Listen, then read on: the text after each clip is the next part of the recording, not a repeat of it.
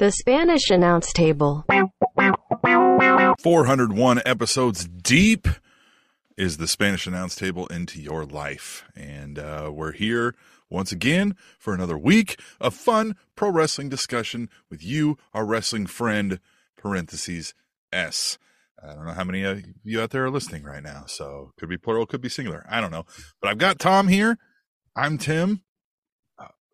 We're elated off of a fresh, hot AEW Dynamite, having just ended briefly but a few minutes ago. And Tom, how's life outside of wrestling until we get into life wrestling? Is so much fun right now. Did you not see this very fun, entertaining episode of AEW Dynamite Grand Slam that we're going to talk about? We've got the return of our pale princess. For people who have listened to this show long enough, you know we have a pale princess.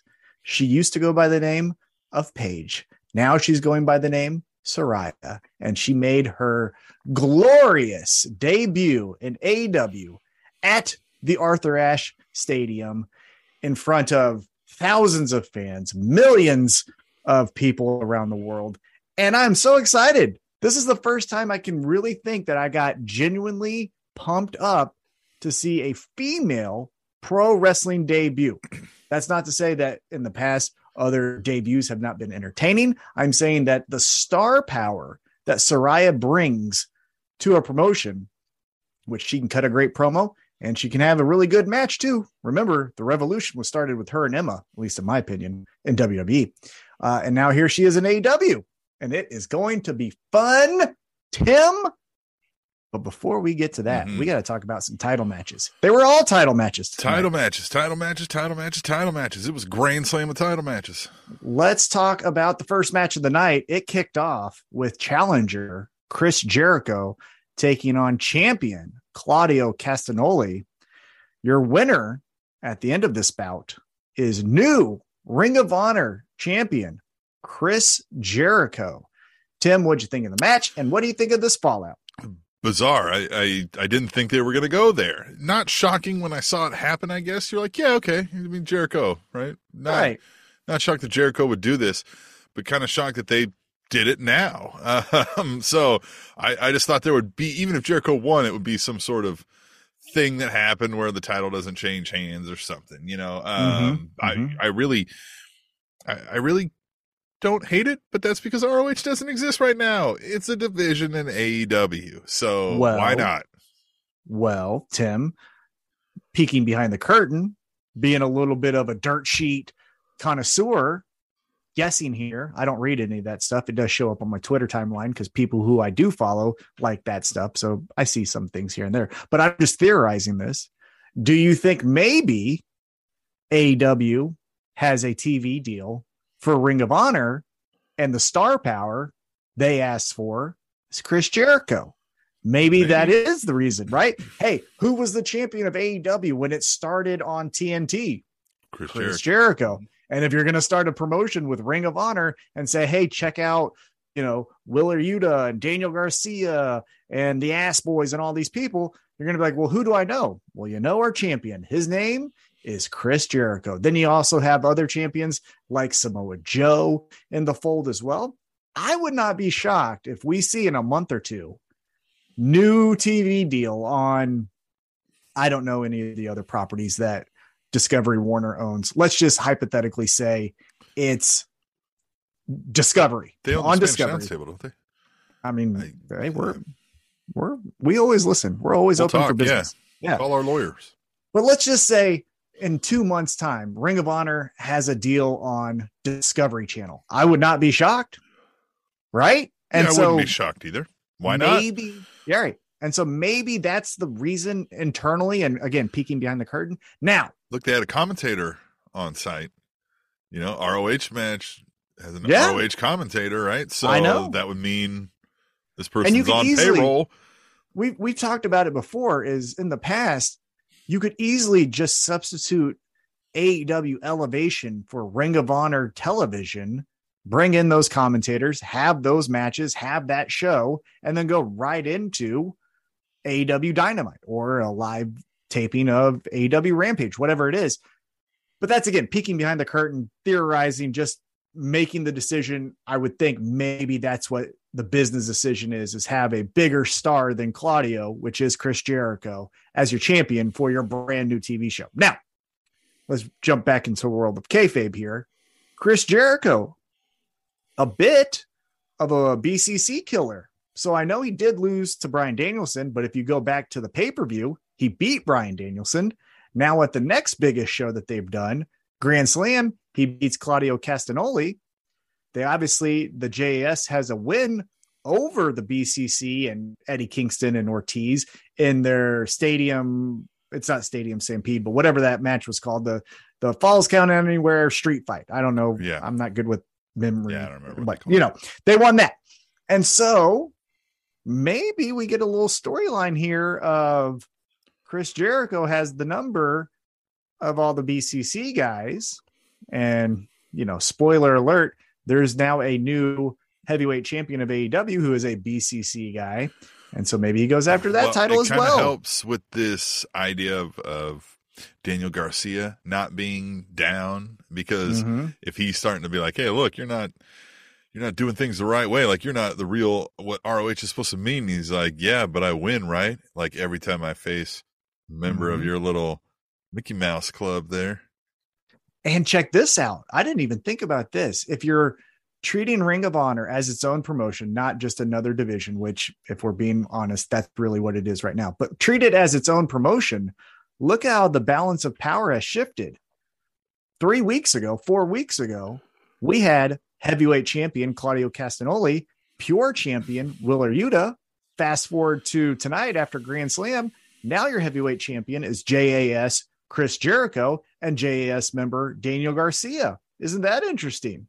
A little shift of power between the two factions. JAS now running full steam ahead with the Ring of Honor promotion in their back pocket. So that's interesting. And again, I think you can tell some really fun stories, as you mentioned, post-match after Chris Jericho cheated to win. A little bit of a clunky finish, but we'll talk about that maybe at a different time. But Chris Jericho celebrates the victory. He holds the title. And Daniel Garcia is just kind of apathetic, indifferent about the win. Gives him a high five because he's part of the group. But I guess my question to you, Tim, post-match, and more about the Daniel Garcia character, is we're introduced to Daniel Garcia, part of 2.0. It was their son, all the stuff. He cheated all the time. His mentor, or his favorite wrestler of the world, is a heel, Bryan Danielson. So why now this crisis of conscience that, like, oh, Chris, you're cheating? It's like, yeah, fuck yeah, I'm cheating. Like, that's what I do. I would get it if Daniel Garcia is like, hey man, stop cheating against my favorite wrestler, Bryan Danielson. But this is against Claudio. Like, who cares if you're the heel that we're saying he is? Yeah. Oh, I agree. That is how we were introduced to him. He was the stone cold, slit your throat, I'm getting over, or do anything to or win, I'm going too. under, or you're going to put me under, right? It doesn't matter.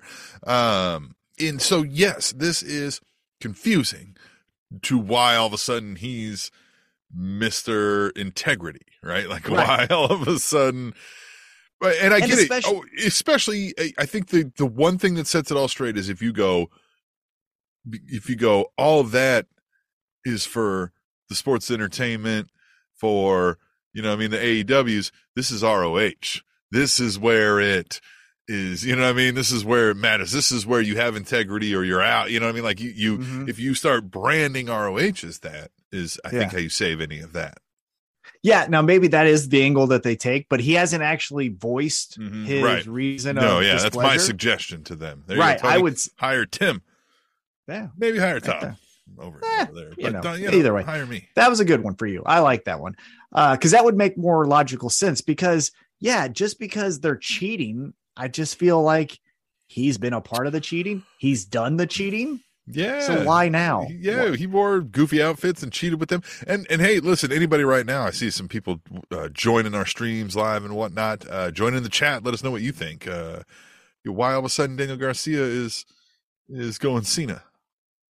Well, and the other reason, like I mentioned, is the person that's making him feel differently about the JAS is also a heel. It's not as if it's back in the day, Cody Rhodes, who's all American and he's here to fight the right way. Like if Daniel Garcia is saying that's the guy I like. Cody Rhodes, that guy ended racism. I mean, obviously. Haven't you been in the streets? Yeah. Haven't you read the news? Yeah. Done. He ended it. Great job, Cody. Speech. Can't wait for you to come back and to be the same boring ass character you've been for the last 2 years. But you get he has great a matches. new neck tattoo this time when he comes back. Ooh, that'd be cool. Whole throat.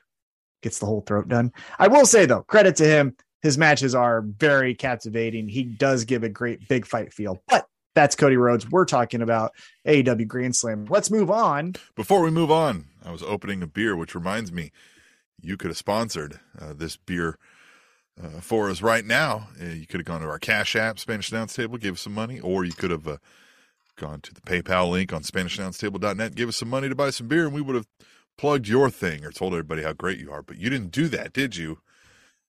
So I had to do it my damn self. So don't be embarrassed next week and hit up our Cash App and give us some beer money, and we'll talk about how great you are. Anyway, Tom, we can move on. Sorry. All right, get so that let's off get my chest. into the second match of the night, and this I want some was beer, interesting. Tom. I want some free beer. This one was interesting. So it's the rematch from All Out. Champions Swerve and Our Glory taking on the Acclaimed. The crowd was all into the Acclaimed. Oh, yeah. They got the chants going that you heard it All Out. You got the heavily booed Swerve Strickland. Keith Lee, mixed reactions, right? There were still some people like, oh, Baskin, but then kind of faded off. You didn't get the traditional Baskin is glory chants that you used to get. But Swerve Strickland, I don't think any one person in that crowd cheered for him.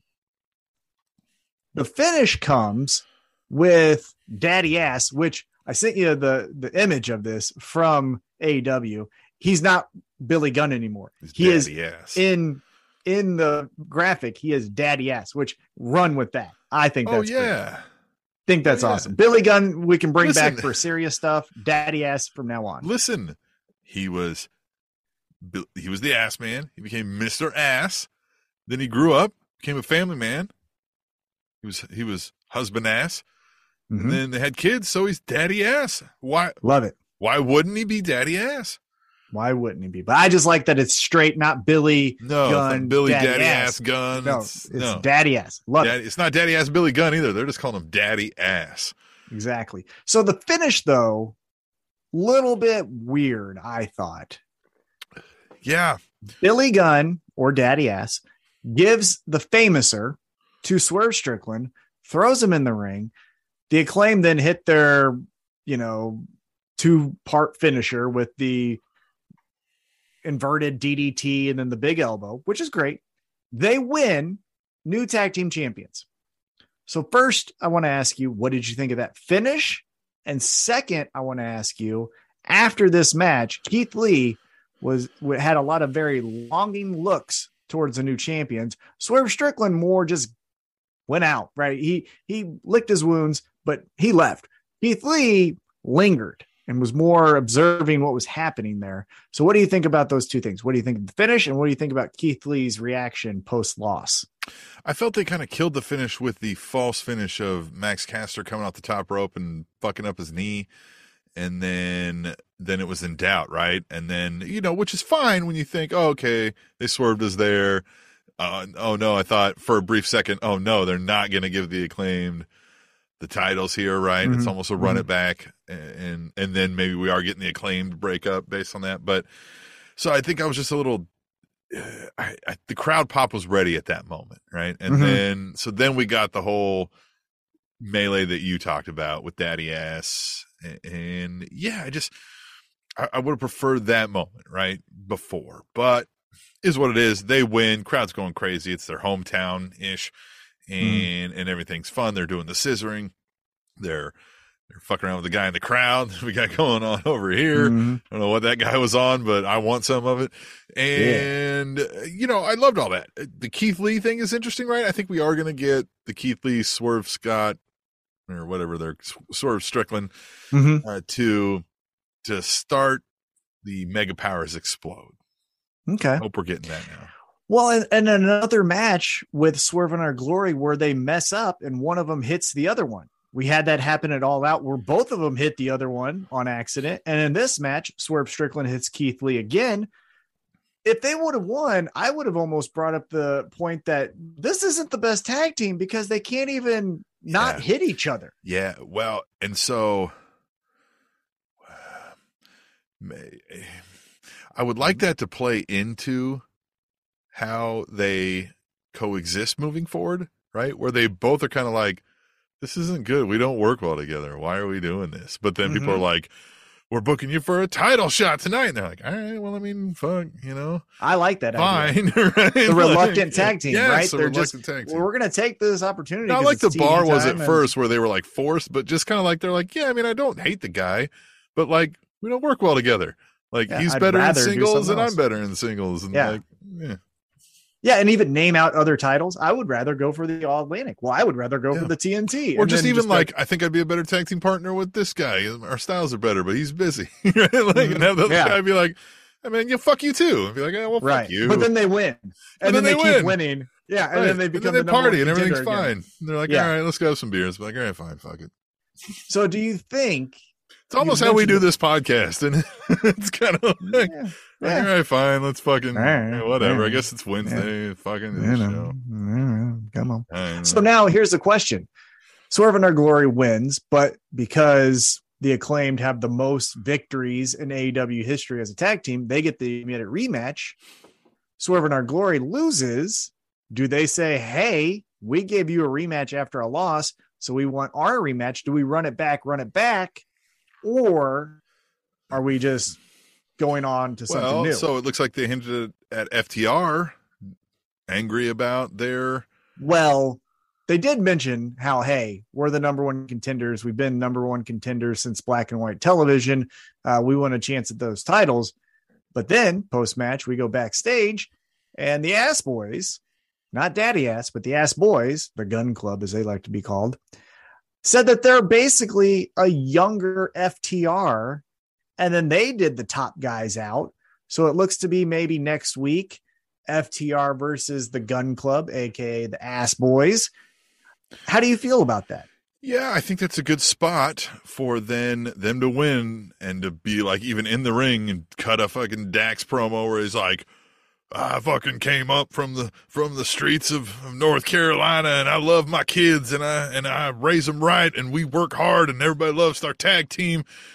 I love these promos, by the way. I'm not trying to shit on them. Yeah, like, no, I know you're a little formulaic. Now we get passionate, that, though. you know, and they're like, say what? They're very passionate. They are very passionate. Yeah, and they're believable. I mean, I believe he really believes everything he's saying. Mm-hmm. So he's going to be doing that. The Acclaimed are going to come out. They're going to rip on him. They're going to have some good lines, and they're going to be like, look, you want it, you know, don't sing it, bring it, whatever. And then we're going to set up for, you know, down the road. And then you can even get Swerve in Our Glory to come out and be like, yo, what the hell? We don't get a tag title shot? And then even the other one, like one of them can say that, and the other one come out and be like, I don't know that I really want it. And they'll be like, what do you mean you don't want it? Like, we can get a title shot? Be like, I mean, yeah, I wasn't having much fun. I mean, know, maybe that would be an interesting story. Here's my question to you, though. It seems like FTR versus Ass Boys is going to be a match. Do you think that becomes a program? Do you think potentially, as mentioned, Ring of Honor? I don't know if you're going to do FTR in, because I believe, and we never know because you don't know how to forecast reactions and stories and injuries and things like that.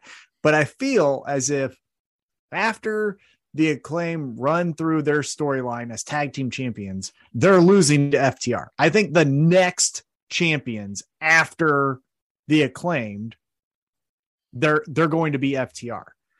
So then if you go back to what I theorized with ROH has a TV deal, are you going to put FTR as Ring of Honor champions and then FTR as your AEW champions? Or is this the point where you can pivot? Now the firm has a tag team gold, even though it looks silver, and the Ass Boys are your Ring of Honor champions. And then FTR gets pissed and like, all right, we're tired of all these secondary titles. We're going after the number one.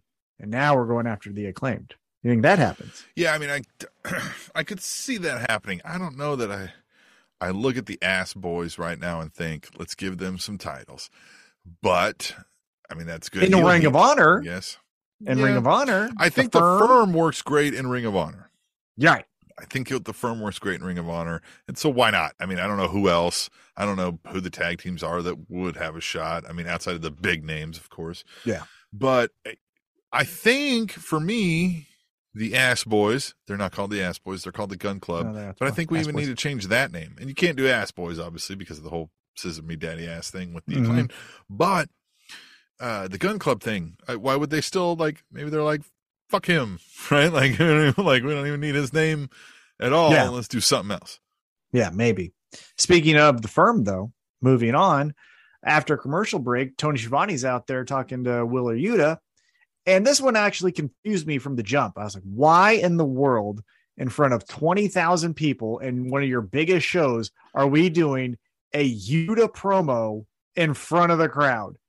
And it started off somewhat interesting. Hey, Yuta, these two guys are your teammates, mentors. Who you got?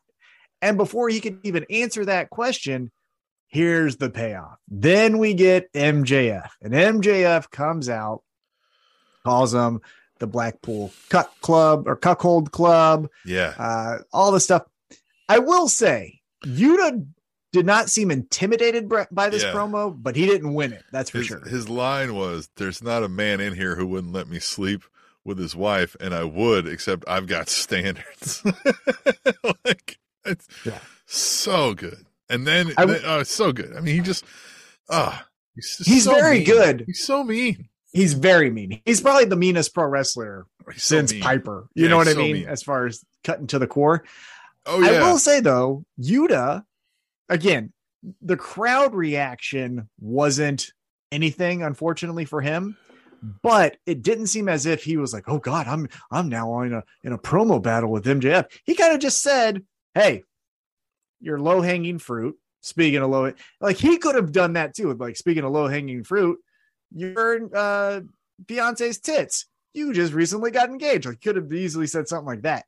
But he tried to do you're a scumbag. And that's always 1980s piece of trash stuff. You got to get that out of here. No one has ever cared that someone said, you're a low down, spineless piece of garbage. Neat. Yeah. What are you gonna call me a meanie next? Like, that does nothing. But MJF gets smacked by Yuta because, again, MJF cut to the core and said something about William Regal popping pills, and so that pissed off Yuta. Yeah, it was so good. And before they can even get into a fist fight, you got Morrissey coming out, and he's choking the life out of Yuta. Again, the firm member coming out, helping MJF. So it looks like still there may be some type of connection, even though Stokely Hathaway said, we're done, we're moving on. Doesn't seem that way. And then MJF and Morrissey walk off. That's the end of the segment. What do you think about Morrissey helping? What do you think about the firm still adjacent to MJF? Do you think that plays into this, AEW chip that he has for a world championship? Do you think they play a role in that, or what are we doing here? Yeah, I feel like we've had to do a lot of stalling because of the whole CM Punk thing, and not to keep bringing up the asshole in the room, the elephant in the room. I'm not looking forward to MJF versus Wheeler Yuta program, if that's what we're doing here. No, there may be a decent match, but it feels beneath MJF at this point. And I think that's set up for Morrissey. I think that's a Morrissey Yuta match. I think that's where we're going to get Morrissey to give the big. But do we get MJF Blackpool Combat Club because we have Moxley? So maybe it's just a setup for this like firm Blackpool Combat Club fighting alongside on the edges. As much as I love gang warfare, because I've been an advocate that if I get into a fist fight and friends are around, they're not just going to stand around, they're going to help. I feel like all real friends would do that. Friends. Right? So it would make sense that pro wrestlers would do that. However,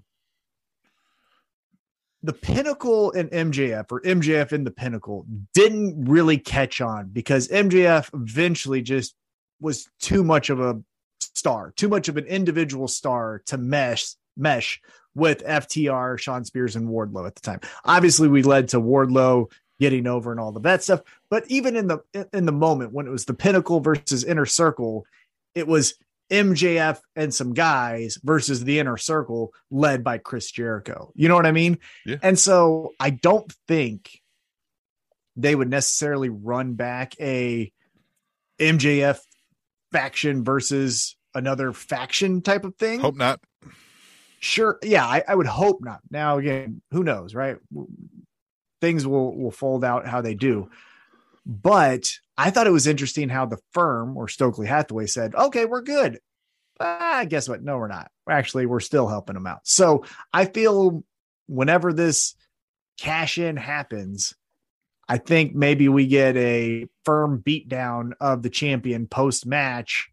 MJF strolls out, gets the easy 1-2-3 victory. He's now your champion, and then has the firm kind of in the shadows helping them when needed. So we'll see how that happens. I will say one thing though, MJF, I like you.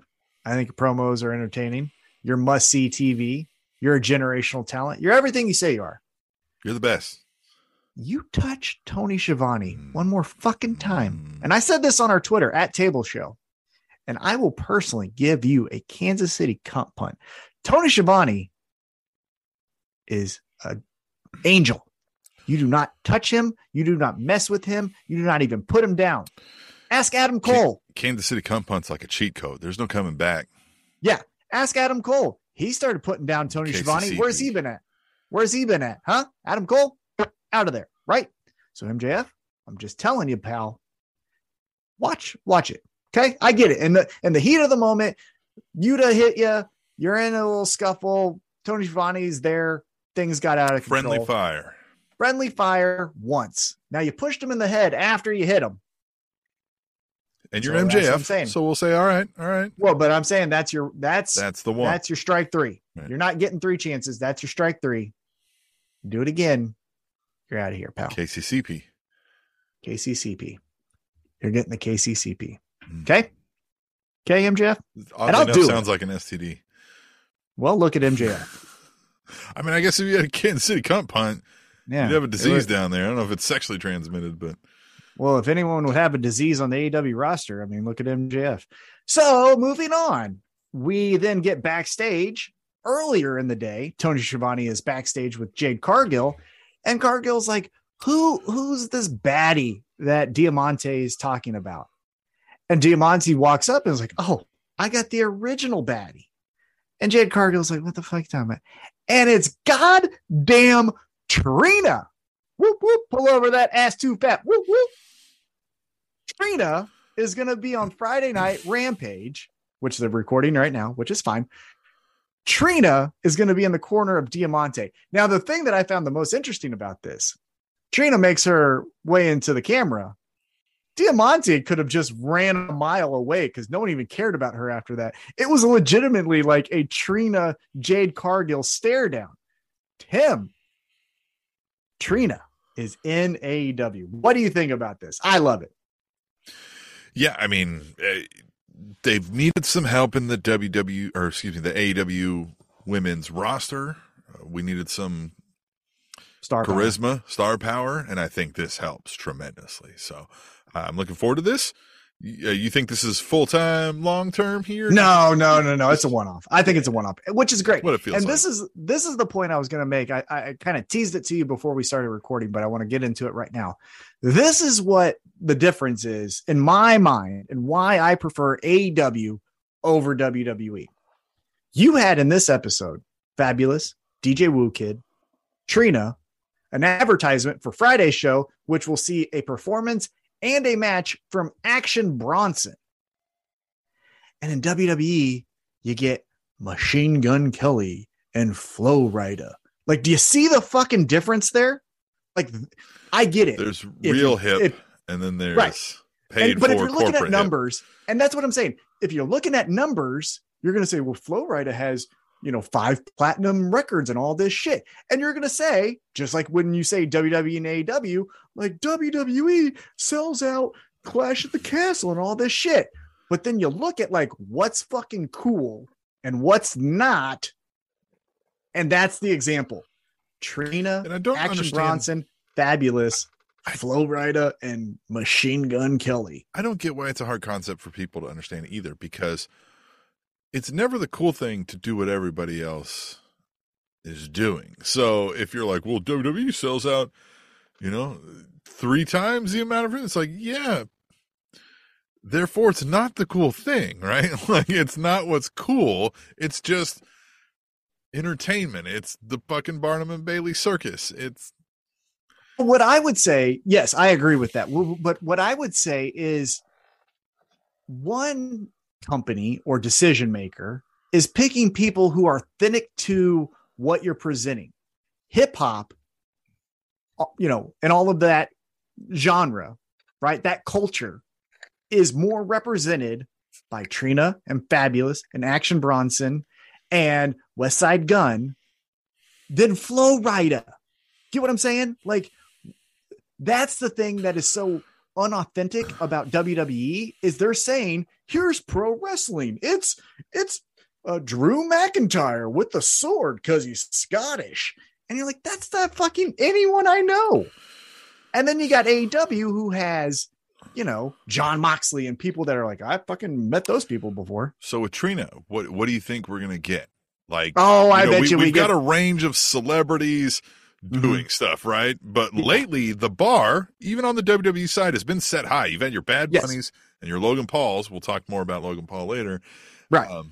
And Pat McAfee, that bar's been raised. Shaq, though, on the AEW side, I think helped raise that bar a little. Oh, We're yeah, talking about for over-the-top athleticism. But he went through a table. Yes, knew how to make it a story and didn't shy away from the physicality. So do you think we get that with Trina? I don't know much about, I don't. I think what we're going to get, just predicting, obviously I haven't read anything because we're recording while they're recording. I think we get Jade Cargill gets a win because the baddies help out. Trina gets in the ring. Jade Cargill tries to, big sister her and kind of talk down to her. Trina smacks the taste out of her mouth. Jade Cargill rolls out of the ring. Trina's like, what's up, bitch? And probably that's it. I don't think we're going to get any real physicality out of Trina. Not to say she couldn't, because she'll beat your ass. Go ask Trick Daddy. Trick Daddy's seen it. But I don't think we're going to get a Shaquille O'Neal, Pat McAfee type of performance. One other thing I would like to say, though, I like Bad Bunny. I'm not in the Latino culture. I understand what he represents. So you can use that as the outlier. But more often than not, they're getting the Snookies, Kim Kardashians, and Machine Gun Kelly. So whoever wants to say, like, but they got Bad Bunny right now, easy, okay? But anyhow, that I just closing the loop on that last point there. But with Trina, I think we're just going to get a moment. I think we're going to get a moment that might make kind of how when Kevin Gates punched Tony Nese, and that was it. I think we're going to get something like that with Trina. Yeah. She hits her with something. Right. Something. I don't think Jade Cargill loses, though. She's not losing to Diamante. She better not. I don't think that's the right Better call. not. I mean, who knows, right? Crazier Better things not. have happened, but I don't think so. Now let's move on. Let's get back into the ring. We have another championship match because it was all championship matches. We have the AEW All Atlantic Championship match. Champion Tupac, taking on Orange Cassidy in another chapter in one of the best rivalries in AEW history. If you really look at the whole story that they've told from start to finish. Tim, what'd you think about this match? Fine. I mean, good match, right? Like, these guys know their craft, know their spots, know how the crowd is going to react to what they do, and they know how to meld their two styles together, which are distinct from each other. So it works really well. I just, like, I don't know. I don't know. I was left wanting a little more. Maybe it was the title should have changed hands. Maybe it was, I think that's what a lot of people thought is with the Tupac, right? Being the trios champion and the All Atlantic championship or champion. You thought maybe Cassidy would win this match. I liked that with as many matches that we've seen in AEW and all of the slow kicks and Pac being pissed about Orange Cassidy not taking it serious, they still have things in their back pocket that they can bring out that is entertaining. For example, Pac goes up to go hit his finisher. Orange Cassidy just raises his feet up. It's like, hey, come down. But it's just little things like that where it's still the same beat, right? We're still telling the same thing. One guy thinks this is kind of all fun and games. The other one is a disgruntled asshole who's always serious. But we're doing it differently each time. A little different. How we do this podcast. It's like, exactly. Right. That's why I said, Tim, how many times have I told you I love Pac? Yeah. Right? Yeah.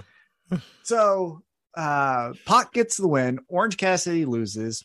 I thought, honestly, of all the title changes that happened, that was the one I would have done instead of maybe Chris Jericho, Claudio. I would have maybe saved that for a rematch, done that at a different time, and then had the championship change here. Because with Pac, you're forcing him now to tell two different stories. True. And for him, he's not a strong enough character like an MJF or a Danielson. Now, on one of those stories is the Death Triangle. Now, he is kind of the leader of the Death Triangle here in the States because, he speaks English. And we don't understand any other languages because we suck. Now, I think they knew the Acclaim were going over. So there's your face pop. Right. Jericho's the Shock. And so, sorry, heel's got to go over on one of these.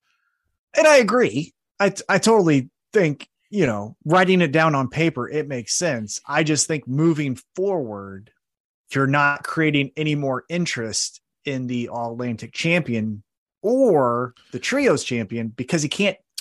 And again, maybe prove me wrong, right? Maybe Pac does. Maybe Pac can tell a story with Kip Sabian and then can do a thing with the best friends. But strong European title vibes coming with this All Atlantic Championship, which is great. And I actually really enjoy the idea of, hey, at your local indie show, you might see Pac defend this championship. And for whoever knows what the fuck, he actually might lose it, right? Like, that would be fun. If he came to Central States Wrestling, for example, here in Kansas City, and took on Jeremy Wyatt. Huh? Lost it to the pizza guy. Well, pizza guy, I think, might actually get signed. I think he might be an AEW guy. But if Pac lost it to Jeremy Wyatt, for example, I wouldn't be shocked. Would you be shocked? We'd have him on the show next week. We can have Jeremy Wyatt. We should have Jeremy Wyatt on way more, but that's beside the point. I'm just saying, he comes to your local show and defends his championship. Yeah. Oh, that would be great. And then also by doing that, you can then put that match on Dark or Elevation if you're still going to keep that show, which again, my thoughts have already been told. But there you go. Now you're giving a local promotion that maybe is around your area some shine to an AEW fan who may not know you. So I think this All Atlantic Championship is actually really great for all parties involved. I just think Pac needs to do one or the other, even though it's fun to say Tupac. I think he just needs to do one or the other. Yeah, I agree. We'll see what happens. Yeah, I agree. And also, Orange Cassidy would have been another great person to go to all your indie shows. Orange Cassidy, you know what I mean? With this title would have been so great. The best friends hanging around. Oh. Yeah. Orange Cassidy again comes to your local promotion and defends the championship against the big heel. Involved with this, all the fun stuff. All right, so stuff. After Pac retains, we get back into the ring, and Tim, it's right before the main event, so you know what that means. The women are wrestling. It is the women's match because in Tony Khan's Excel spreadsheet, this is how it's formatted, and we got to keep that Excel spreadsheet going. It is an Excel spreadsheet, isn't it? It is. It feels very much. Maybe it's like a Google Drive spreadsheet. Well, either way, it has a lot of Major Bayston vibes to it. That's a local reference. I don't give a fuck. Fuck There's that some guy. PowerPoints, aren't there? Yeah, there's some PowerPoints and also some extracurricular activity if you know about Major Basin. Anyhow, I don't like that guy. Fuck him. He dumbass. That guy's such an idiot. But we have a 4-way championship. He sucks. What a fraud. Anyhow, we get the AEW Interim Worlds Championship match. Interim champion Tony Storm taking on challengers Serena Deeb, Athena, and Dr. Britt Baker, DMD. 4-way match. They didn't call it a fatal 4-way, which is, again, one of the things I hate in pro wrestling because no one has ever died. Stop calling it fatal. Not in a fatal 4-way, at least. Right. But that's what I'm saying. Stop it. Stop saying that. It never happened. We don't want it to happen. What was that match in Mexico where the guy died? Rey Mysterio did it. Remember? Not did it, but Rey Mysterio was in that match. Fatal 4-way? I believe. I don't know. They probably wouldn't have called it a fatal 4-way. Right. They would have been more original than fatal 4-way because of the alliteration. Anyhow, we get a lot of fun out of this. As I told you earlier, the Pale Princess returns, but before she does, Tony Storm gets the victory. What did you think of this match? The 4-way, Serena Deeb working with Britt Baker, then fighting each other. What did you think of all this fun? The melee was great, right? I think we love this characters. We love the back and forth and kind of it's believable that anybody pulls down that win in that match, I think, so I loved all of that. I think it's what we get to as the match fallout starts to happen that really is kind of the head turner. Yeah. Now, before we got there, one thing that I liked is I did like the bumping into each other. I always find that interesting. That's why the Royal Rumble is my favorite match probably of all time, because you get to see people in different pro wrestling stories bump into each other and see how they interact, things like that. Or you can start stories from that event. So I always like it. So in this, I thought it was really interesting to see Britt Baker and Serena Deeb work together, but then fight each other. And then you saw Athena and Tony Storm work together, but then fight each other. But then obviously you had the heels team up on the babyface and babyfaces team up on the heel. So I just liked the whole interaction. I thought the match was really good, except Athena shows off her strength. And she did. It was so impressive that I legitimately told my wife, who was reading a book, I was like, hey, look at this. She's walking around with 2 women just draped over her, not in a good, like, powerlifting position where, when you get a squat, you make sure it's like directly across your. They didn't set up the perfect fireman's carry here. Exactly. These are women just draped on her and she's walking them around like they're, sacks of potato. But she tries the move. Obviously, and I'm not a doctor, but it looked like it because I've seen it enough times. Obviously looked to me that didn't really hit the move how she wanted and ends up breaking Britt Baker's nose, which if anyone has been hurt more in a women's match, I can't think of it. Britt Baker has ripped an ACL, broke a nose, broke another nose, broke a wrist. I mean, broke both of her noses. I mean, yeah, pretty much. And so the thing that irritated me the most is, okay, that's a very impressive feat, but it's kind of sketchy. You even know that going into the match, breaking kayfabe, talking about how they were formatting the match. So why isn't that the finish? You know what I'm saying? Yeah. Stop. I'm tired. And the Acclaimed and Swerve in Our Glory did this a little bit at All Out and at Grand Slam. Stop overbooking a match. When the cool spot happens, it can end the match. It doesn't have to be the That's finisher. What I think they did with the Acclaimed. Right, that's what I'm saying. It's like the cool spot was there, and then they had to go, oh, but he also buckled his knee, and now we're gonna do the. It's like, no, you hit it, And so if Athena wasn't going to win, influence here, a lot, yeah, that's very true. Great call out. That is very good. But again, if you weren't going to have Athena win, I don't know what that spot really proved besides Athena's strong, which was again very impressive. But in 2 weeks, no one's going to remember. Looking at her. But no one's going to remember the spot. Yeah. But no one's going to make that call back and say, like, remember that time? Except for she broke her nose. Sled pushes. Athena wins those 10 times out of 9. Mm-hmm. Well, maybe Powerhouse Hobbs. Well, pound for pound, who Keith knows? Lee, maybe. Well, yeah, exactly. Pound for pound. Size doesn't equal strength. We know that. We all know that. But as Ladies. mentioned, Toni Storm retains her interim world championship. Then the heels are beating up all the baby faces. And then here comes Jamie Hayter. And Jamie Hayter runs out and she's like, Britt Baker. Crowd on their feet. Oh, Ready to be haters. Ready to embrace the hate. Embrace the hate. HAYT. Come on. I know. Printing money on these shirts. Yeah, I know. I 100% agree with you. However, can I be a little bit of devil's advocate here? I think this was the right move. As much as I like Jamie Hayter and I like the embrace the hate and I'm a hater and all the fun stuff we can do, she has a lot of Wardlow vibes. Not quite ready yet. I know. Yeah. And so that's what sucks is when the crowd's ready, but the talent isn't quite ready yet. It's a weird marriage. Yeah. Right. And so I think if you would have did that and had Jamie Hayter turn babyface and do it, great pop. 2 or 3 weeks, we're doing awesome. Probably by the next pay-per-view Revolution, she's in a 5-way match for the world championship. Well, listen, embrace the hate. I'm a hater. Where my haters at? All of that is available the moment she does the heel turn because it's her name. It's built in, right?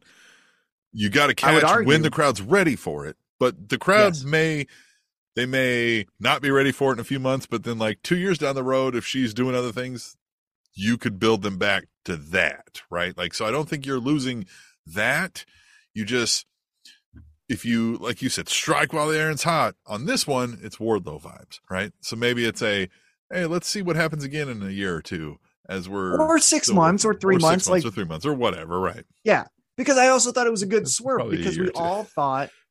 I thought it was a good swerve because, again, the smart AEW fans, which I saw a tweet about this and I wanted to call it out. Jonathan Snowden said it on Twitter, the writer, not the whatever guy, the WikiLeaks guy. Edward Snowden. Oh, was it? Isn't there a Jonathan Snowden, though? Well, I think it's Snowden and Snowden.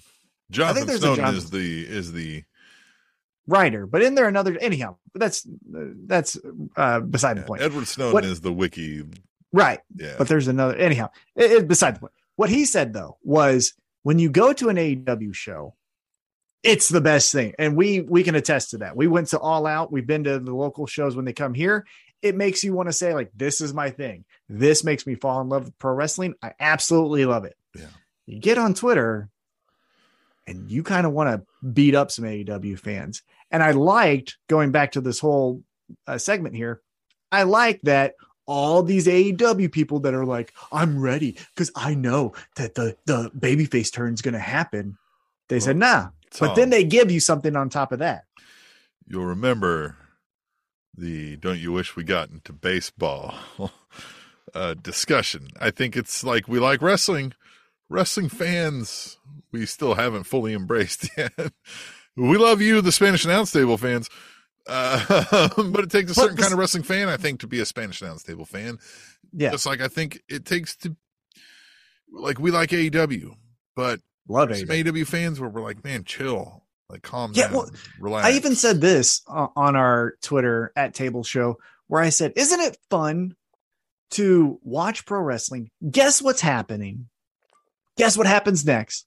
Be wrong, but then still enjoy pro wrestling, right? Isn't that fun? And I know I've been on here before and I'm like, oh man, I really wish they did this. But you know what I did the next time it was on Wednesday night, because they've told so many great stories? I watched again and I was okay with it and it was fine and everything was good. Nothing so far has insulted my intelligence like WWE. That's why in the whole 401 episodes of this podcast, when I've got the most mad, it's because I've been personally feeling like I've been insulted by what I'm watching. They are legitimately looking at me and saying, we think you're dumb and this is what we're going to do. Yeah. Dumb shit. I want to go back and find all the times that you've gotten mad. I mean, every episode. Every episode. Yeah, but I mean, Every like, when episode. have you gotten really mad? Oh, I've been 'Cause mad I'm sure at there's WWE. some that have been more than just you got insulted there's by been- what you're watching. yeah. But I get what you're There's been some saying. dark ones. Yeah. But again, isn't it fun to just watch wrestling? And this example here and go, Jamie Hayter's probably going to turn babyface. Ah, shit. She's with Britt Baker. And then you're like, man, I don't know how I feel about that. And then here you go. Pale Princess debuts in AEW. Saraya, aka Paige, comes out. So, Tim, I've told you my thoughts. I'm excited. Pale Princess is back. Longtime listeners will know what that means. But what do you think of Saraya in AEW? This has, I'm going to say this has CM Punk vibes to me. And not Ooh. because I think she's going to be hard to work with and people Mhm. aren't really going to get behind her. She's just stealing a spotlight. I just feel like Saraya, then Paige, was a beneficiary of the moment. She was above average when everybody else was below average doing what she did, right? She came in and was I would say, better yeah. than most, right? I would say she was a B. If you're grading it, Right. she was a B, and everyone else was like a D minus. Right. And then the whole, like, with the injury things and all that kind of stuff, I think you've built up this, like, what could have been? And I'm like, yeah, what could have been is Dolph Ziggler. And that's kind of how I feel. So I'm like, all right, cool, right? This is an upgrade from some of what they have had on the AEW women's roster. And we also don't know. We don't know that she's going to wrestle.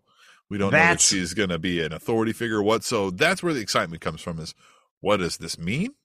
If it Mhm. means I'm going for the AEW title, okay, right? I'll be like, great, yay. I agree with some of the sentiment you said there. The thing I'm honestly the most nervous about is it worked for Edge. It's working for Bryan Danielson. Sorry, my puppy's down here. Yeah. There he No, goes. it's He fine. leaves. See you, Bernie. But it worked for Bryan Danielson. It worked for Edge coming back from career-ending neck injuries. My concern, being a pessimist, is that the law of averages would say one of these times it's not going to work.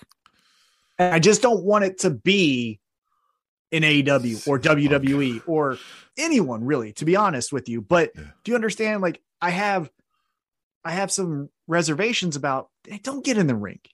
She can cut a good promo, right? She does a really good job Yeah, sure. of a promo.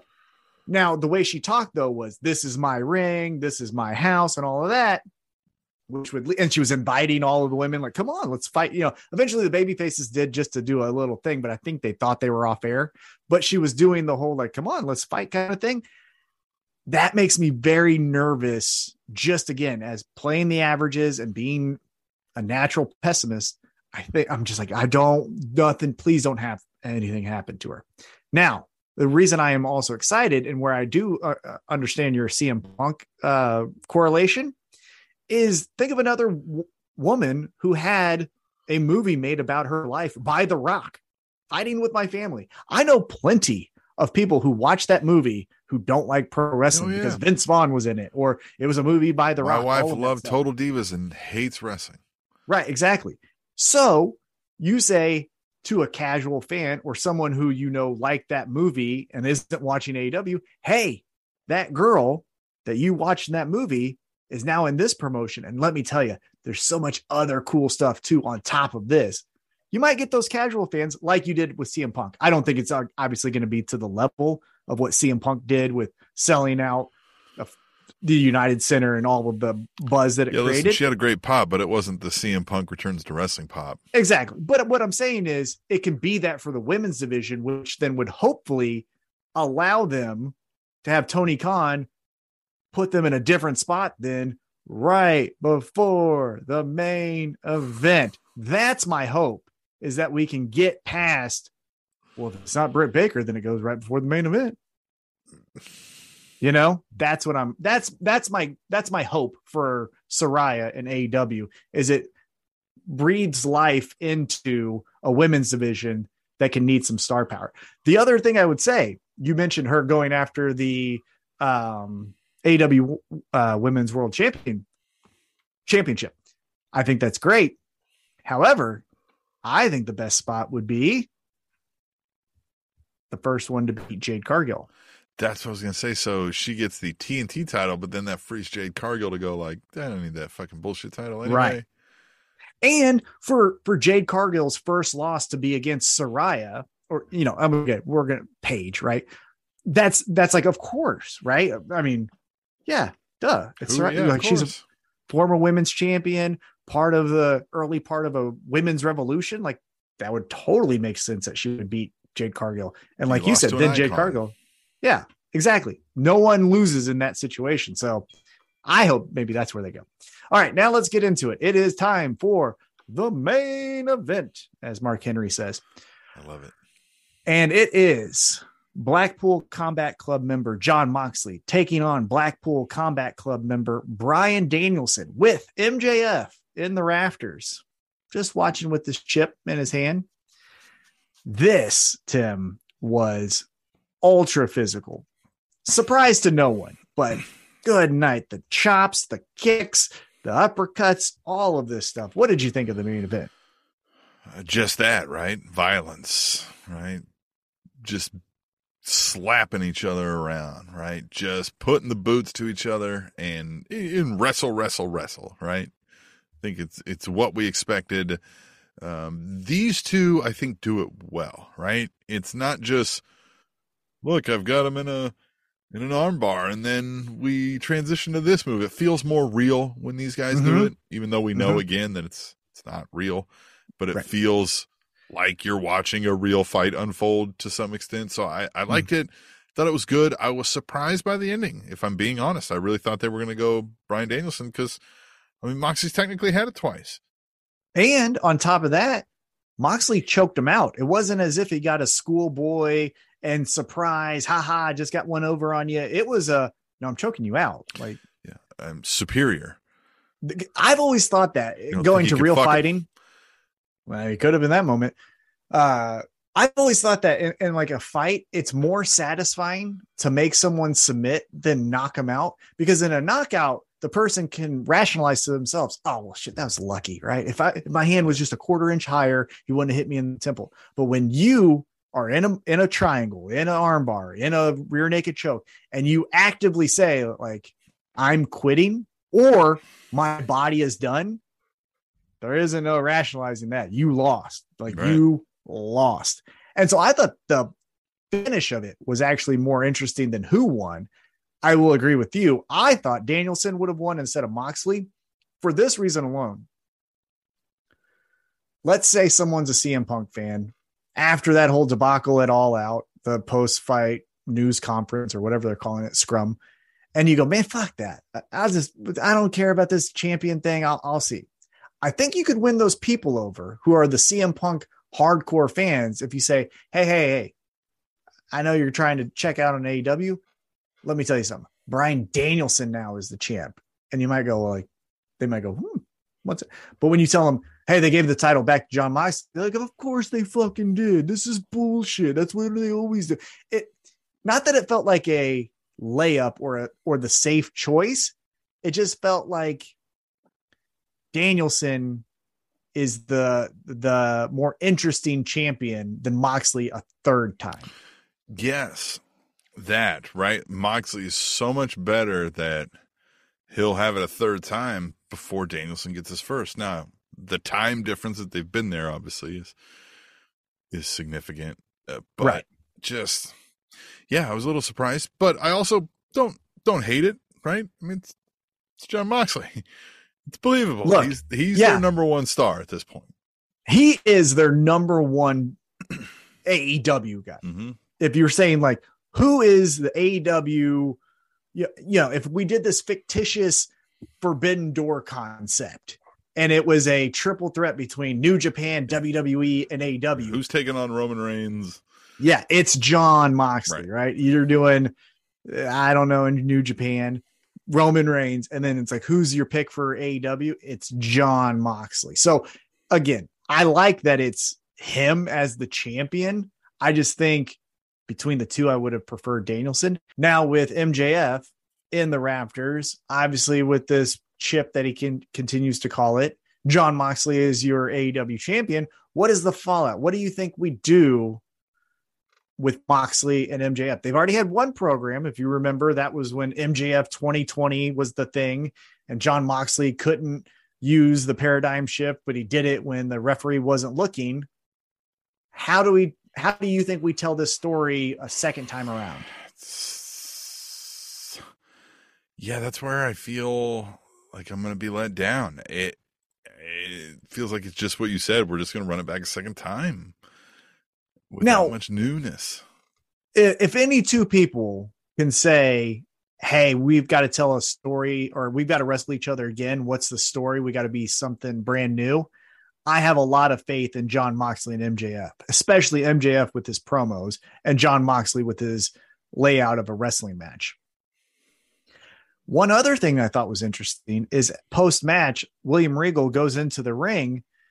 Bryan Danielson regains consciousness and is kind of looking around like, what the fuck just happened? Why you friends with this guy? Now, William Regal, I think, kind of kiboshed that whole sentiment from Bryan Danielson saying like he won. Okay. He won. Like that's what we're doing. But do you think Bryan Danielson does any type of, I mean, he comes out of the heel tunnel. So do you think he does any type of thing to John Moxley? I feel like he should. At this point, the Blackpool Combat Club has meant nothing to me. It really, we've gotten some good matches based on the idea that it existed, but it's not like what will happen to the Blackpool Combat Club next? The only thing I want to happen next is Bryan Danielson is like, fuck these guys. Like, fuck them. And leans into like, no, I'm going to win this title. I didn't know I wanted it so bad till now. Fuck them. I like that. I still think there's, to steal the catchphrase, I still think there's meat on the bone, especially when you use the John Moxleys, Claudios, and Bryan Danielsons with the Yutas, Garcias, Sammy Guevara, those type of talents. Darby Allin, I think, could even use it just a little bit. I think there's a lot of fun things we can do with that. Old guard, new guard, philosophy of wrestling, all of that jambalaya of stuff that we can do. Think we can still tell some really interesting stories. Obviously, one of my favorite matches in AEW history is John Moxley versus Wheeler Yuta when Yuta finally wins, right? Or no, he lost. I'm sorry. He lost. He got choked out, but he blood on his face, all that stuff. So I think there's something there.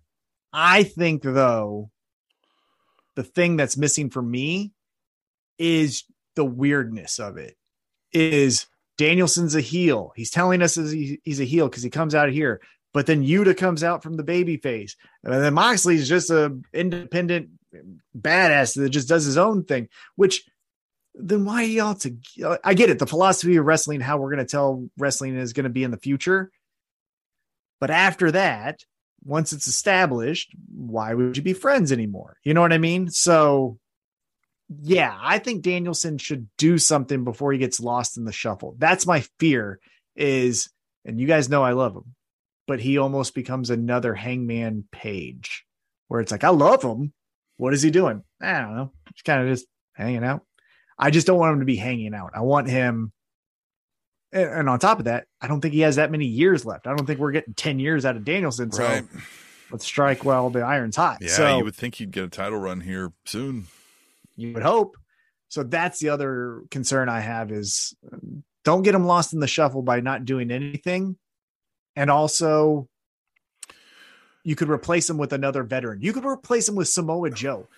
Put Samoa Joe in the Blackpool Combat Club. Danielson goes out. I mean, it's the same thing. Yeah. Well, and I just, even with this match here at the end of it, so we get Blackpool Combat Club, Moxley wins, but MJF's been watching the whole time. But all he did was watch the whole time and smirk, right? And I know, like, I don't necessarily need to speed up the whole storyline, but it just felt unnecessary, right? Like I know he's watching. I know he's got the chip. He alluded to that earlier. I think it was more fun just to see, easy. Like, it did feel a little easy, but I also felt like it was better to show him if he was not going to do anything than just have him be in the back and not do a thing either. It was a little bit more intriguing to see his reaction, because when Moxley won, he didn't look too enthused. You know, he wasn't like, oh, great, that fucking loser's the champ, I'm going to beat his ass next week. He kind of looked like, oh, shit, this is going to be a long night when I face this motherfucker.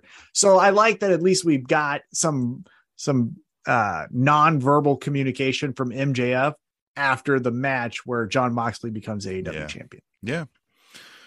So that was it. So that was Grand Slam. Obviously, we've got Rampage on Friday night. The match of the night, I'm calling it right now, is the tag team match between 2.0 and Action Bronson and Hook. That is going to be the match of the night.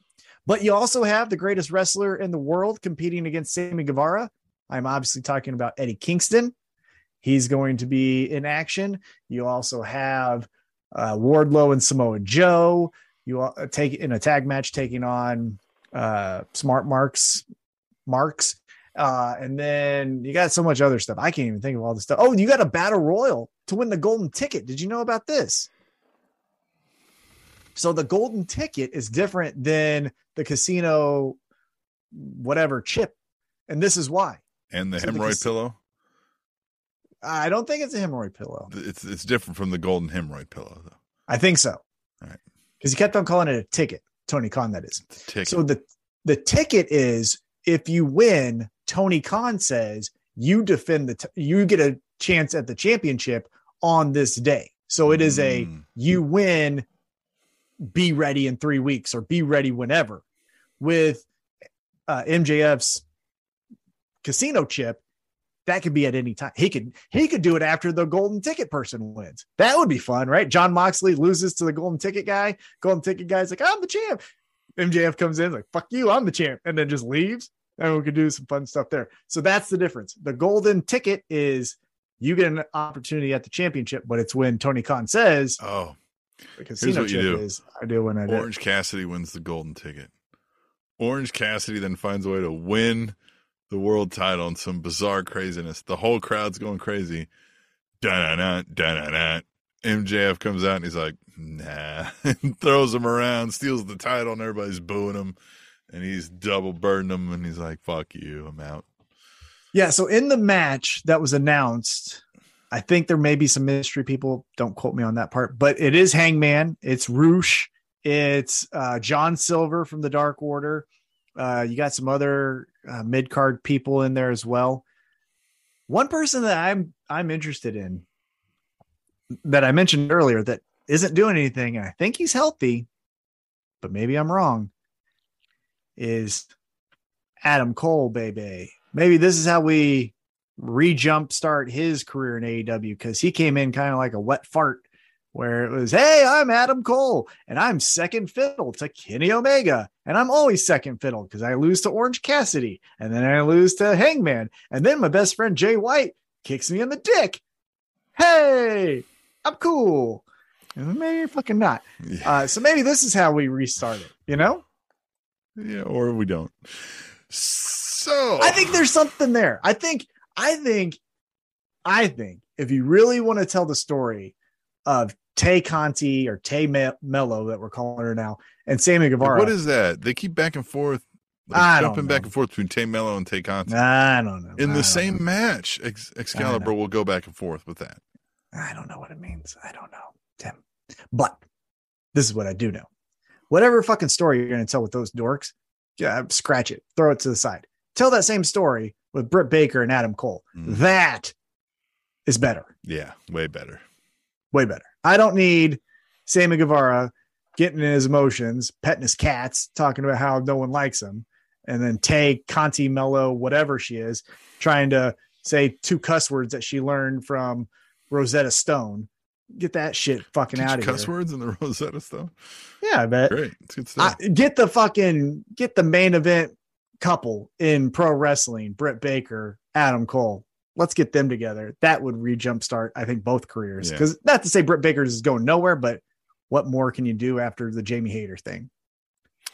I agree. Hey, AEW Dynamite was great. I like where most of these storylines are going. I think we have some tweaks. You know, we always do.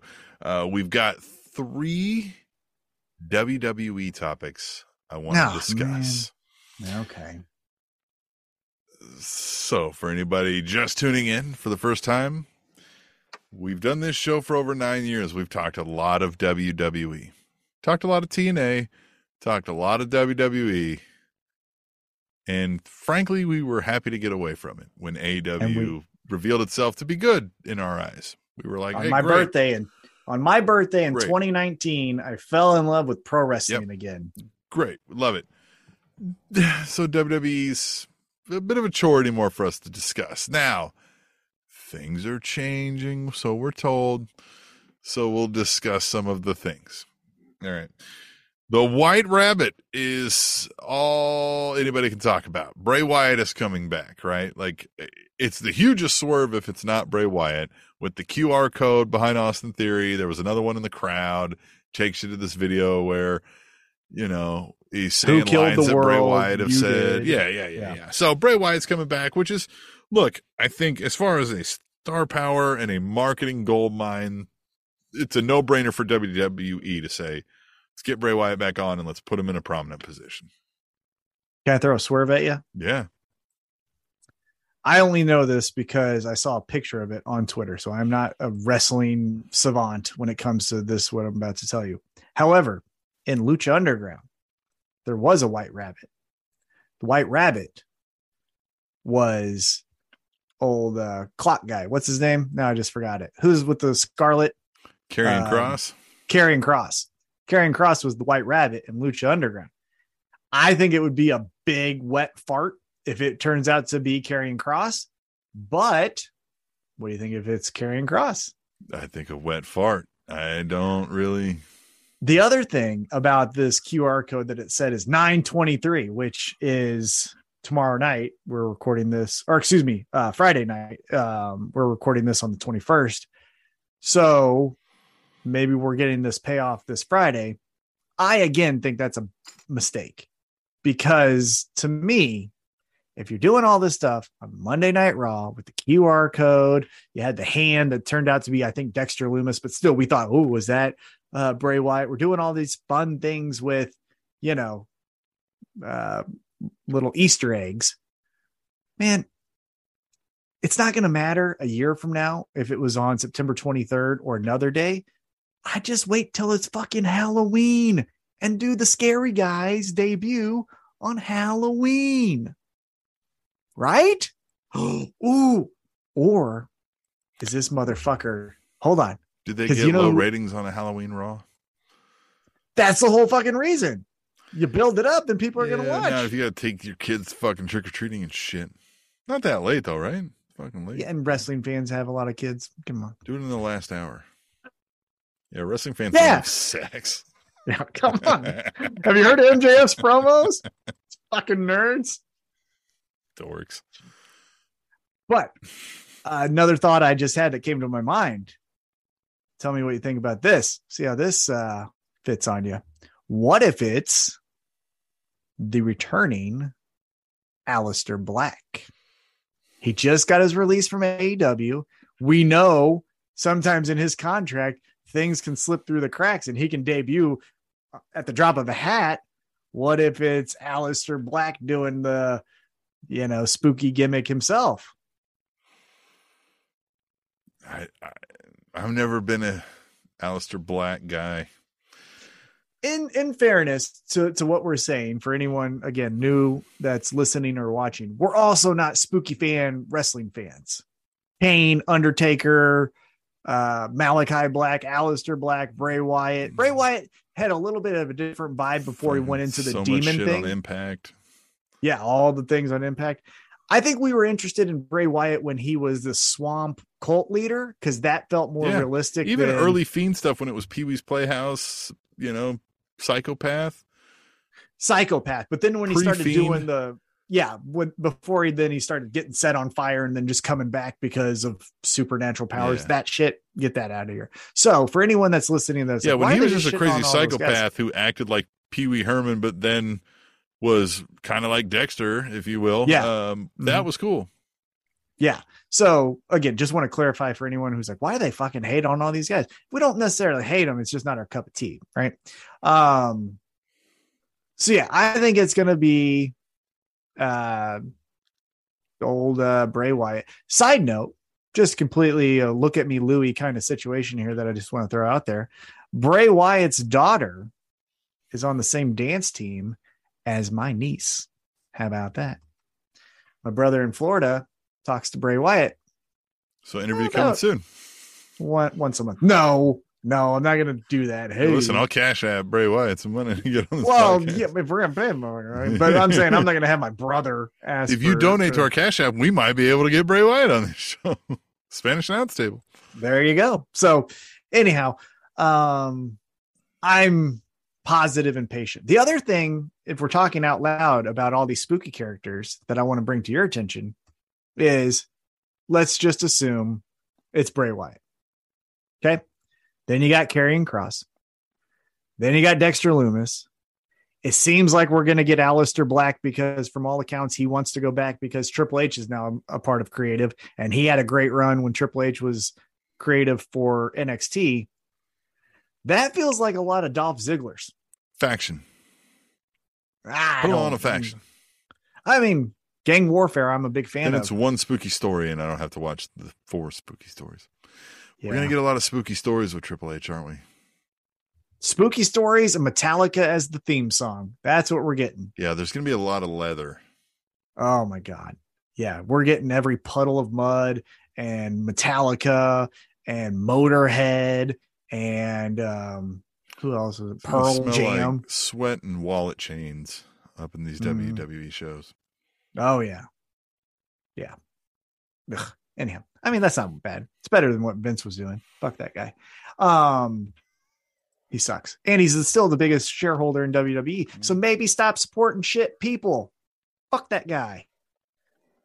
Just saying. I'm also positive and patient about all the new things. I do like that we get a fight pit, for example, at Extreme Rules with Matt Riddle and Seth Rollins. I'm not doing the Seth freaking Rollins. That's stupid. Because you're really just trying to say fuck and you're too much of a puss to say it. So get the fuck out of here. But I like the fight pit. What do you think about the fight pit? Matt Riddle, Seth Rollins. Excited for that. More extras added on to what is just another match, right? Like, let's get some. The interesting thing here will be Seth Rollins in the fight pit for me, right? Yeah, because he can't do the sling blade or the frog splash. Right. We've seen Riddle in the fight pit, and it makes sense if it's the character. We kind of know what he's going to do in there. Whatever happened to that guy? I'm just throwing this at you. We didn't talk about this before. Yeah. He was released in the wave of fucking COVID releases, I think. He's fucking cool. I know. Let's get him back on. That's the style of wrestling that I like. Him and Ciampa being a weird, like, we might rape kill you. Well, honestly, if you think about it, Ciampa and Thatcher were kind of like the diet version of Blackpool Combat Club, where they said, like, this is how you fight people. You don't do all that other stuff. You know, kind of like that version better, if I'm being honest. Well, if I'm being honest, if Tony Khan's writing checks to every person that's out there on the independence team, let's fucking get Timothy Thatcher in Blackpool Combat Club. Very believable in that role. Very believable in that role. Another bit of a gimmick that we're going to get. Triple H said on a podcast here, Survivor Series, that format is dead, and we're replacing it with War Games. War Games. William Wrigley's not there anymore. Sure. So said it'll be more storyline driven and not this brand supremacy thing. You sure? This year, for sure. He thinks it's going to be more storyline driven. Yeah, we're going to get the Bloodline versus somebody, and we're going to get Damage Control and some people versus somebody. But then 2024 next year, right? Yeah, 2024 is it Raw versus SmackDown. Ew. And then it's the same fucking thing that we're just doing with all the other shit. I'm not saying that he'll do that. I think he is more driven to be creative and tell his own stories. With War Games will be the same issue that there was with the Survivor Series matches, is that it's going to be brand supremacy if you have not built storylines specifically around it. And to do so, that means you have to have some sort of faction warfare. And that's where your faction warfare will get old, because if every year come November, we have to have 3 months of storylines beforehand of like a team of 4 suddenly running rampant and somebody's got to stop them. Yeah. Become formulaic. many of people have said this. We're not the first ones, but gimmicks should be something you build to, not something that's placed on a date and then we got to get there. You don't let the rabbit out of the hat. Money in the Bank. Fucking Money in the Bank I get because like it's a thing you can hold for a year and play with that. Money in the Bank is an opportunity for people to get that shot. That you can always put any random people in and right. Yeah. But that one makes sense for a pay-per-view event, right? I can get that one, right? Because it's a unique thing you can earn. But even the Hell in a Cell, we're just like, we're guaranteeing you we're going to have 2 Hell in a Cell matches. Well, what if there's not 2 feuds that deserve a blood feud like the Hell in a Cell? Same thing. Or Extreme Rules, the next pay-per-view we get where Liv Morgan just challenged Ronda Rousey to an Extreme Rules match. The thing about the War Games too is by nature, it's long. Mm-hmm. Like the match doesn't start until all competitors have entered the ring, and we're talking about 8 MFers, right? Like, and you got to have some talent.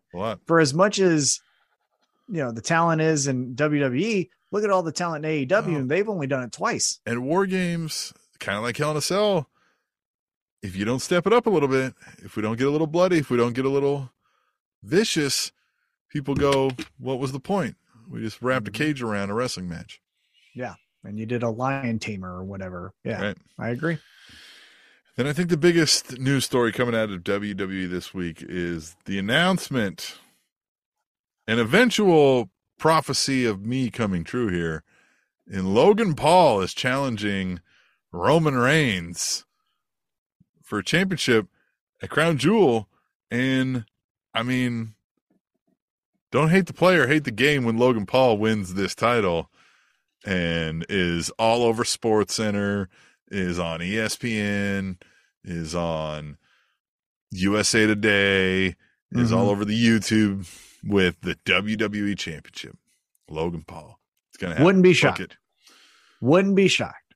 2 things of why I don't think it's going to happen. 1, I think Triple H doesn't want to be his first splash, a David Arquette type of moment. Now, I'm not saying David Arquette is Logan Paul. Obviously, 2 different caliber of athletes. I'm saying that the first stamp of Triple H creative process that would really hold the test of time, I don't think he wants that to be. Yeah, but Logan you could even Paul do if he worked it into somebody cost Roman that we weren't expecting, or some weird bizarre story happened. It's the Bray Wyatt thing, right? Like the Bray Wyatt and his weird flock suddenly cost Roman Reigns this thing. Logan Paul standing over here like, huh, holy shit. USA Today, SportsCenter, all that. And meanwhile, Roman Reigns and all this and over there. So I could I think he could get by with that, right? I think he could do what you're saying. His first big splash be like, Logan Paul wins the title. Oh, but really it was this story. And everybody goes, oh my God, that story was great. And he goes, yeah, but the media cares about fucking Logan Paul's weird looking ass over here. Possibly. I'm not saying anything's out of bounds. I think everything's in play for what this is. But let's just jump into kayfabe real quick. Let's ignore all the business and the story makes no fucking sense, Tim. Yeah, I know. He just said, I want a shot, and they were like, fuck you. And Triple H is like, oh, fuck him. Well, you guys settle in the ring then. Right. So why isn't every fucking week Ricochet and Walter and Shinsuke Nakamura just saying like, Roman, I want to beat you up. I want to beat you up. I want to beat you up. And then it's fucking dumb. So, I mean, I think that's where like Ricochet's like, what the hell? He goes to Triple H and he's like, I'm just using your example of Ricochet. So what the hell? You give him a title shot? And he's like, well, he asked. Be like, all I had to do was ask. Be like, well, you didn't fucking ask, did you? And then he's like, well, fuck. And he's like, yeah, because you're scared. You're a little, you know what I mean? Like, and then Ricochet's like, well, man, fuck you. And he's like, yeah, well, fucking show me. Right? Yeah, I agree. But again, it doesn't make fucking sense. There's no, and I'm not saying be AEW and have rankings because even that's kind of getting thrown out the window. But all you have to do is just say his name 3 times like fucking Beetlejuice. And here's another thing. Here's the same thing they could do. Ricochet could say, well, you gave him the shot. And Triple H is like, yeah, that's right. And he's like, so all you have to do is ask? Be like, no. Not all you have to do. All Logan Paul has to do is ask. You have to earn it because you suck. I mean, definitely, but then you're undercutting your talent. Yeah, that's true. Unless you're one, you know. Yeah, that's then true. you're saying maybe like, a different way of that, right? But be like, hey, listen, let's set a precedent. Like, I mean, Logan Paul's he's a bigger star than you are. It's like, sorry, you're a more experienced wrestler, but he's a bigger star. You're gonna have to up your game.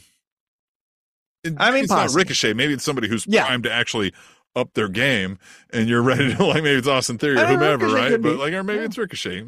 It's probably not, but you know, maybe. But I'm interested in this, right? Like, I like these moments when we go, hey, the rest of the world might be watching, and in this moment, like when we had Pat McAfee, this is a guy who can go. We saw it with The Miz. Like, he can do a wrestling match without fucking it up, without tripping over his own 2 feet, especially with somebody walking him through who knows what they're doing. And at this point, I feel like Roman can do that.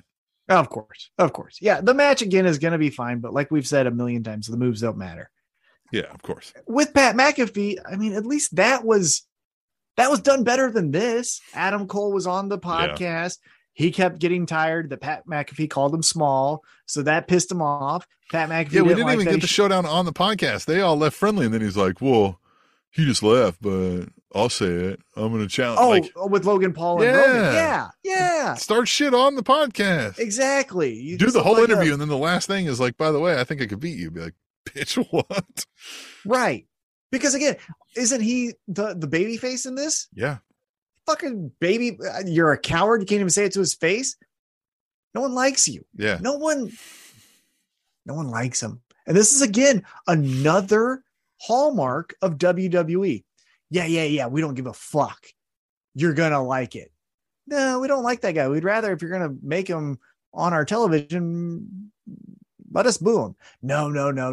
You don't get it. You aren't in the business. Okay. You haven't paid your dues. You haven't got $25 in a hot dog wrestling in a fucking gymnasium. This is a business. Fucking idiots. Like, it's just force fed. That's all WWE does. This is what I've gotten a hot dog and $25 in a gymnasium before. It's just not for wrestling. Haven't we all? And what I've been saying since the start of the Triple H era, I think this first iteration of all these stories is going to be great. It's going to be fun. But with Dexter Lumis, Logan Paul, all of these, Karrion Kross after he finishes with Dexter Lumis, with Drew McIntyre. What are you going to do after that? You didn't prove it in NXT because as soon as you're like, I ain't got nothing, then they went to Raw, they went to SmackDown. So then you could be like, oh, well, hey, Finn Balor's out of the way. So now we can tell Johnny Gargano versus Tommaso Ciampa. Here they are. Isn't this great? And we go, yeah, there's no Samoa Joe in the way. There's no Finn Balor in the way. Because what would we have done if they stayed? Oh, they're burying Samoa Joe. Now he's going after the North American Championship. This is so stupid. Watch. Those fuckers are coming out. Ungrateful bitches. Just watch wrestling and enjoy it. I think that's a good way for us to leave you until next week because we just want everybody until next week, until we meet again, to just watch wrestling. The Spanish Announce Table.